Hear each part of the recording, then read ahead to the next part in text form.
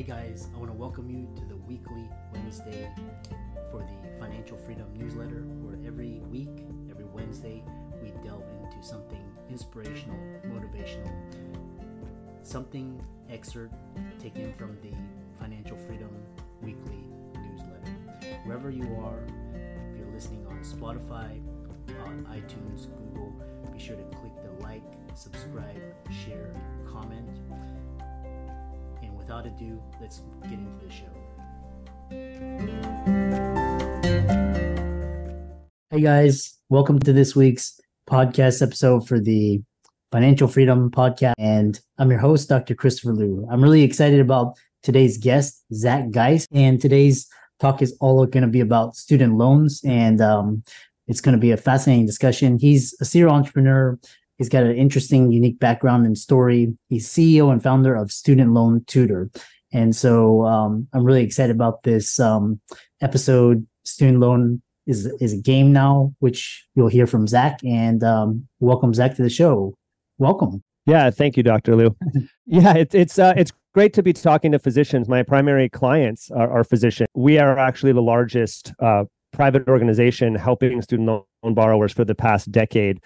We have thousands of active clients. I've spoken to over 10,000 different people, more than half of which are physicians, about the topic of federal student loan and student loan repayment and ways to significantly reduce what the cost of education is after the fact. I jokingly say it's like the closest thing to getting a scholarship after the fact, after you've borrowed the money.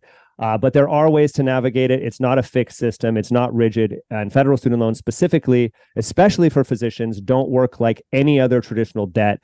Hence why most financial advisors, although well-intentioned, will give very bad advice when repaying student debt. And we're the largest organization that does that. We've helped borrowers save over $500 million with a B, so over $500 million in federal student loan repayment.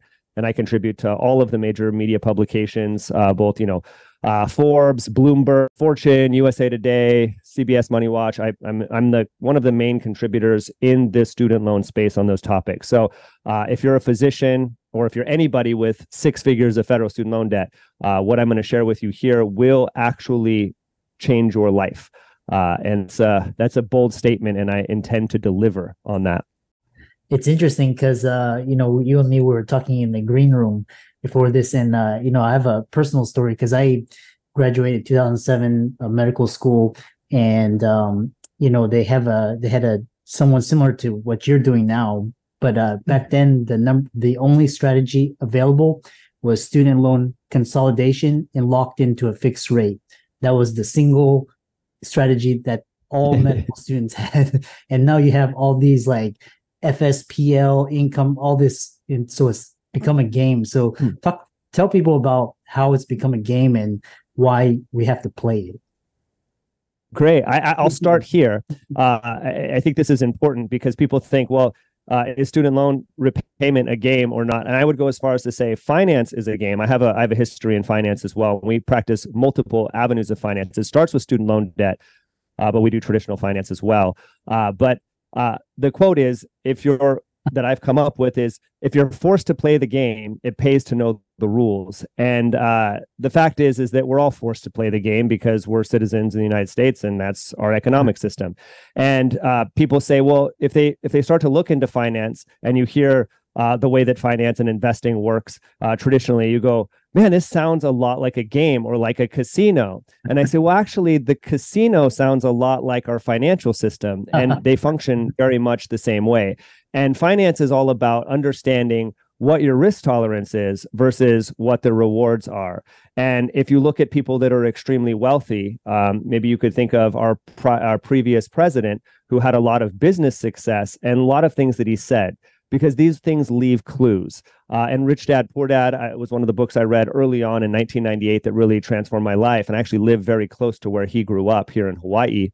And I really understood that there's a way, at least I began to understand then, to navigate the financial system in a way that's beneficial. It seems that the people that are wealthy do something very differently than the people that are not wealthy. And there's a reason for that. So when it comes to federal student loan repayment, there's a lot of people treating federal student loans as though it's a traditional debt.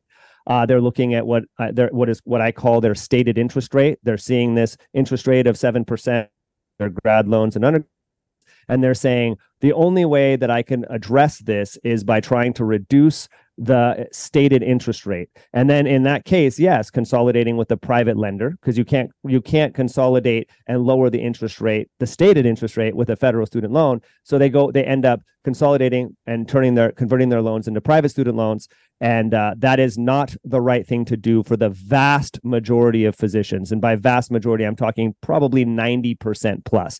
I could count on two hands how many physicians I've spoken with and said, your best route is to refinance with a private bank and lower your stated interest rate. And that's something that I want to get into on this call. And I hope people are paying attention, because most physicians that I work with, which I believe is a traditional sample size, are going to an effective interest rate that is actually a negative interest rate. And there's no bank that's going to give you a negative interest rate loan, meaning you're going to pay back less than you borrowed. Mm-hmm. Hopefully that brings up some questions for you, Dr. Liu. Yeah, I love that. We can talk about how the system is rigged, because they jacked up the price of undergrad, then they jacked up the price of, law school, medical school, and they try to get all these students in debt and, backed by the federal loans. And, as in an area where jobs are becoming scarcer, automation, artificial intelligence, lack of financial literacy. And, you were saying backstage that a lot of students, they're academically, they can do well, and then they want to please their parents, and they get themselves into financial trouble because they get all this student loan debt, and they're trapped. Tell that story as well. They are, and I think that this brings up a piece that's maybe it shouldn't be controversial, but it's not in the common narrative.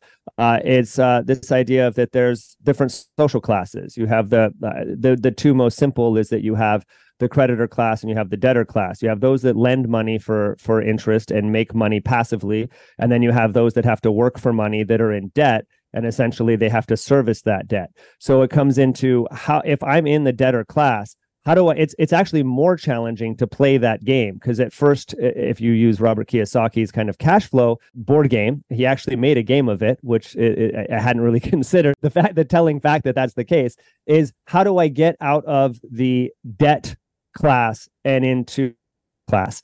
And this was what the Communist Manifesto was written about. Is like, hey, wait, there's two classes here, and no matter how much you try to escape it, they just continue to arise. For some reason, there's always a creditor class that forms a debtor class.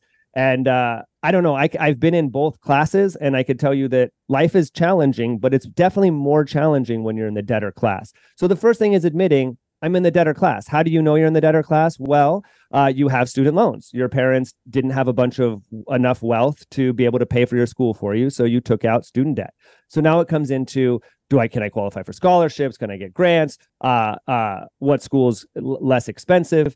And then if I have the student debt, then it comes into, how can I pay the least amount of this legally and qualify for the greatest amount of subsidies or loan forgiveness? And there's a funny thing here. Nobody ever says, I should pay more taxes. But for some reason with student loans, and it's built into the psychology or the philosophy of this idea that we're brought into the world and we're in debt to something. We're in debt to a God, a creator, to the human race, to our ancestors, to our parents, right? So this feeling of being indebted is appropriate. Our government, by lending us money to go to school, which we don't get to control how much these schools cost. If we did, we would say, well, I don't want to pay, 250, 300 grand or more for medical school after interest accrued. Medical school, part of that is, did we miss the recording? Did the recording just start? So when you decided to go to medical school, you also decided whether you wanted to. This is the force to play the game thing. You also had to take out $250,000 or more in debt if your parents weren't able to help you or someone wasn't able to help you pay for that. Mm-hmm. So now it comes into, how do I manage that debt in the most intelligent way to pay the least amount of money back as possible? And here's where things get challenging, because there's not a lot of people vested in helping you do that, right? The school doesn't really care too much anymore. I mean, maybe superficially they do, but they don't have a vested interest in helping you pay the least amount because you're already out of school. The hospital doesn't necessarily, if you're a doctor, you definitely know that that's a total madhouse, right? So, and your financial advisor is looking at your student loans the same way they've looked at every other form of debt. They're saying you have a 7% interest rate. You shouldn't begin planning for retirement till you pay off all of your debts that have high interest rates. So they're saying, don't carry any credit card balance, which of course you shouldn't do. You should, if you're listening to this podcast, you probably already know that.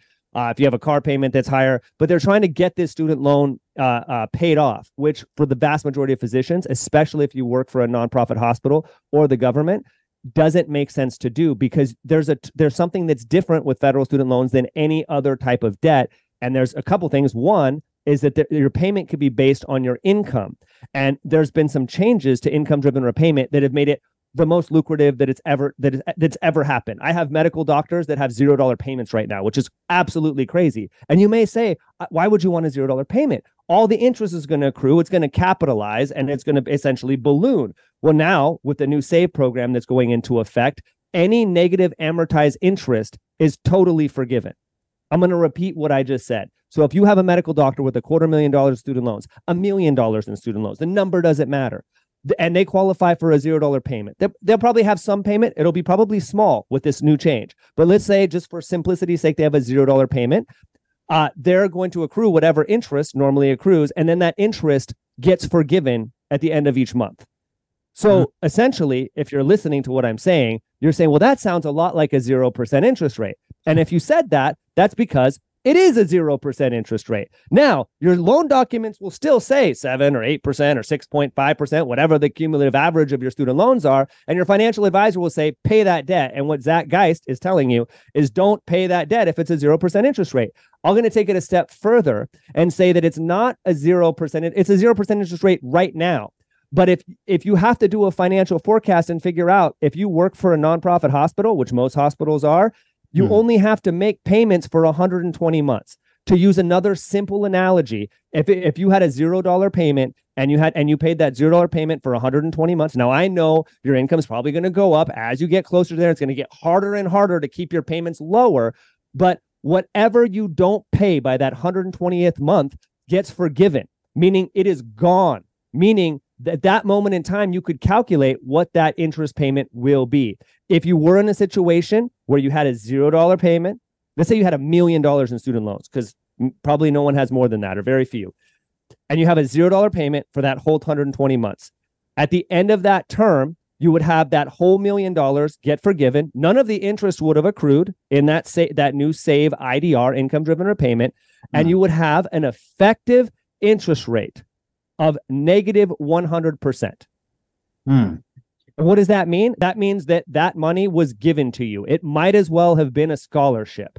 Now you had to carry that debt for 10 years, and that affects your debt to income if you're going to purchase a house or whatever. But that's what Student Loan Tutor does, is it works with mortgage loan officers and submits documents so that they don't look at that as though that's throwing off, because they'll take 1% or 2% depending on what lender they're using to calculate what your payment should be. But there's ways to do that where it calculates a $100 payment, and that doesn't really affect your debt to income ratio when you're trying to purchase property. So in all essence, you don't really have the student loans. It's kind of like having, some people have the cold sore virus and they just have never had a cold sore. So yeah, I guess it sucks to have the virus. Maybe you'll test negative for it at some point, but if it's not affecting you and then eventually just goes away, did you really have it? Very fascinating. And, again, like you were talking about, there's a game and, based on your income. And so, talk about, a lot it's based on your income. It's based on your family size, and family size is calculated differently with the Department of Education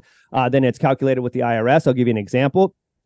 Somebody could be living with a girlfriend. The girlfriend could have 3 kids. She could also be pregnant, and they could have a family member also staying in town from Korea that is going to be there. They don't know how long, but they're helping support what they consider 50% or more of the bills. They would have a family size of themselves, plus the 3 kids of the girlfriend that's living there. So now they're at a family size of 4, plus her, that's 5, plus the Korean family member, plus she's pregnant, so there's a baby in utero. They have a family size of 7. So now you calculate the family size of 7 and then you calculate 225% of the poverty line index for the family size of 7, and that creates. I think you could have over $120,000 a year at that point, or pretty close to that. I don't have the numbers in front of me, over 100 grand a year and still have a $0 payment. Now, there's other ways to document income other than just using your taxes, because you could link to your taxes, but there's other ways with profit and loss statements that you could be able to calculate your income. And for many medical doctors, there's ways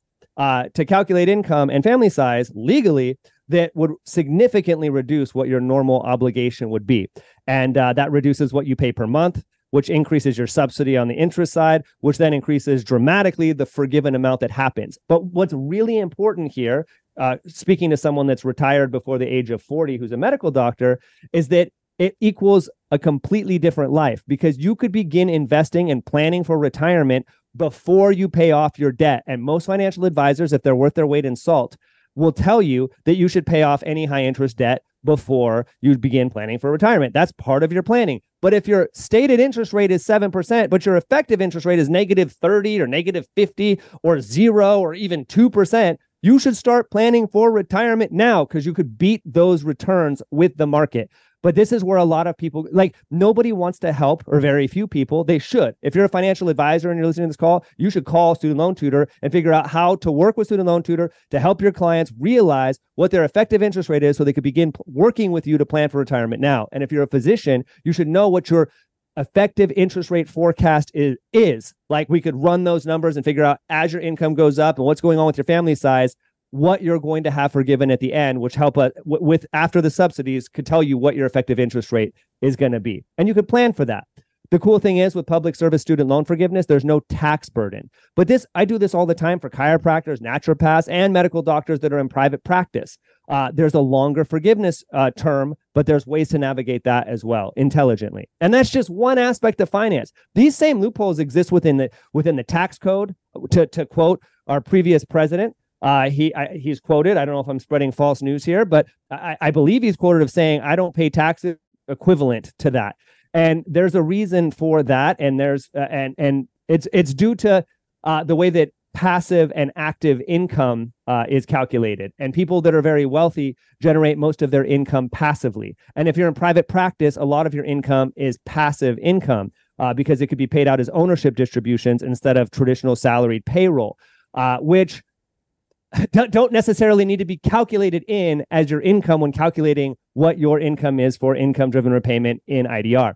So this is why, close to 300 different financial firms and financial advisors refer all of their clients with high balance student loans, mostly physicians, to Student Loan Tutor to help them with their financial planning. I hope this makes sense. Did it bring up any questions for you, Dr. Liu? Yeah, it's really great. Like I said, it sounds like it's becoming like the tax code where, so many loopholes, and like the most wealthy, people I talk to, they understand it. They understand assets, liabilities. They know good debt, bad debt.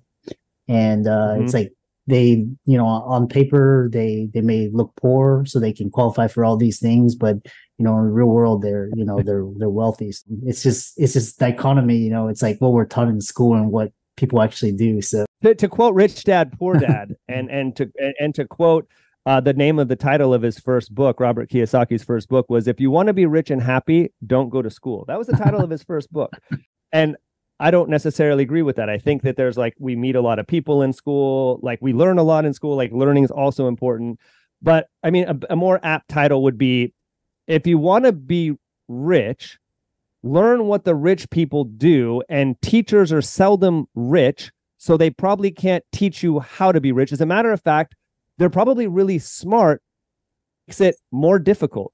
I spent a lot of time with Tony Robbins over the years, traveling around. There was something he would put on called Wealth Mastery, and there was a point where he was chartered stocks for, his whole life. And he goes, and people would state why does that work? And he goes, stop asking why, which is a very challenging thing to do for highly intelligent people. It's because a lot of it is just the way that it is. You could try and explain it, and there's people that probably come closer to being accurate with why it works that way. And I'm not saying that student loans work that way. Student loans are more cut and dry, but the financial markets in general, if you could beat the financial markets and you could outperform the S&P 500 index, then you're going to be probably a very successful hedge fund manager of some kind, or at least a very successful financial planner. But it's very difficult to do that. But at least if you're playing the game, you could participate in some of those gains. Now, most people, when they're burdened with a ton of student loan debt, the psychology that they adopt is kind of one of, I'm on pause until this is done. And I'm really hoping that people that are listening to this, especially physicians or anybody with a lot of student debt, that they don't put their financial life on pause until they pay off this debt. I wish I could call it something other than debt, but it is debt, but it's not necessarily good debt, and it's not necessarily bad debt. It's kind of in the middle. And it's in a class of its own, because I don't know of any other lender that would lend you money for a negative interest rate that you could pay based on whatever you're earning, and that there's flexibility in how to calculate that, and that there's no credit qualification. I mean, maybe the SBA loans that came out during COVID have some similar taste to that, but where everyone is going wrong, and by everyone, I mean almost everyone, including financial pundits, the Dave Ramseys of the world, is that they continue to incorrect advice due to a lack of understanding of how this debt functions. So it's very simple, but they're making what in, I guess, scientific terms would be a false heuristic. They're treating it like a debt where the effective interest rate is the same as the stated, and it's not. Yeah. It's almost never that way. Yeah. Interesting. So how can people, contact you, talk to you? And, it sounds like you have a lot of experience. So. Yeah, I have a ton of experience. As a matter of fact, I'd probably say the most practical experience. I know that there's some people that write that are also contributors to like Wall Street Journal and things on the topic of student loans, mostly student loan attorneys that practice consumer law. And maybe they have more of a philosophical understanding of the law. I think I probably am pretty close to being matched with that, and especially with my team. But the practical application is often very different than what the theories are. And it's often the benefit, because a lot of the decisions that the federal student loan servicers, the people servicing the debt for the Department of Education, have are discretionary. I don't know if you froze on me, Dr. Wu. I'm good. Okay. So a lot of the decisions that the servicers get to make are discretionary. So you could submit documents and they may interpret your documents in your favor, which means that you get to realize those benefits. And so what we've learned is how to submit documents where they tend to kind of err in your favor. But again, this is in practice. This is after working with thousands and thousands and thousands of people going, that's funny. This person overfunded their 401k at this specific time, and that this had this effect on their payment. That's interesting. I wonder why that is. That's cool. That's cool that it's at the servicer discretion in that case. But again, how it's going to work. Those are those areas that are a little shouldn't be that way, but are. But those are great areas. I don't want them to close those loopholes, so I don't want to go into too much detail. Let's just say there's a lot of those areas. You've got 49 million borrowers that are being serviced by $10 to $15 hour employees with no financial training. That's a fascinating thing, right? Is who do we turn to? Who are the 49 million turning to? They're turning to people with $10 to $12 an hour jobs, working in a cubicle with no accountability that they'll never speak to again, that have absolutely no financial training whatsoever, that don't have aligned interests with the borrower. And there's intelligent physicians that have a CPA or enrolled agent preparing their taxes. They work with a mortgage broker when they buy their house. They have an attorney that they consult with on estate planning, and then they contact, because there's not really a vehicle for it. So they contact their servicer, or they go on Reddit. And sadly, a lot of times that ends up screwing them more than if they were just admit their naivete and really seek out help. But there's also the platform of a lot of student loan things out there are scams. You get a phone call every day. I mean, I get them as well. I mean, have student loans, you're calling about your student loans. They're forgiven, call us at this number, and then you call and you get India or something. So yeah, it's a strange environment to be in. But we've been doing this for 10 years, and I don't know if I'd recommend if you're seeking student loan support that you do your due diligence. If you're a doctor, a scientist, you're really good at doing due diligence. You should be good at doing due diligence. See how long a company's been in business. What do their reviews look like over time? Where are they contributing? Are they insured? Do they carry errors and emissions insurance? They have access to legal counsel for a legal opinion. If you don't believe what I'm saying, can you talk to an attorney that will say, yes, in fact, this is my legal opinion.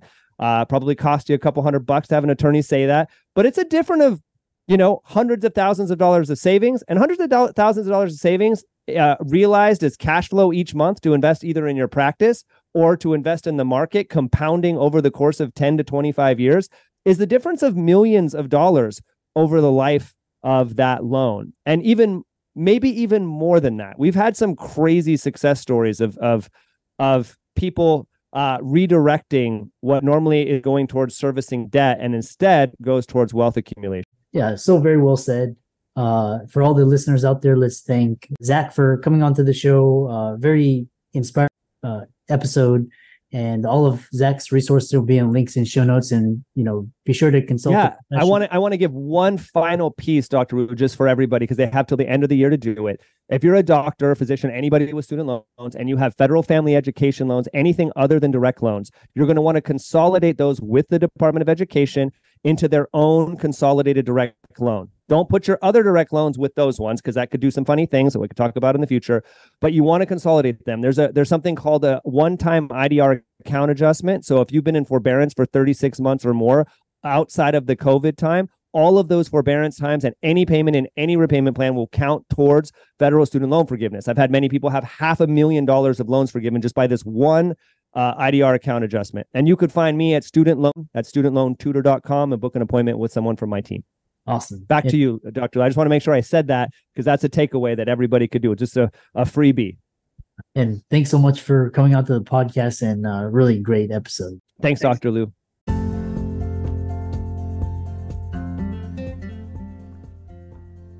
I hope you really enjoyed that wonderful, inspirational, motivational piece. Again, wherever you are listening, if you liked it, be sure to like, comment, share, subscribe. We're on everywhere: Spotify, iTunes, Google, Amazon, Audible. And without much ado, be sure to thank this show's sponsors, and we'll see you next week.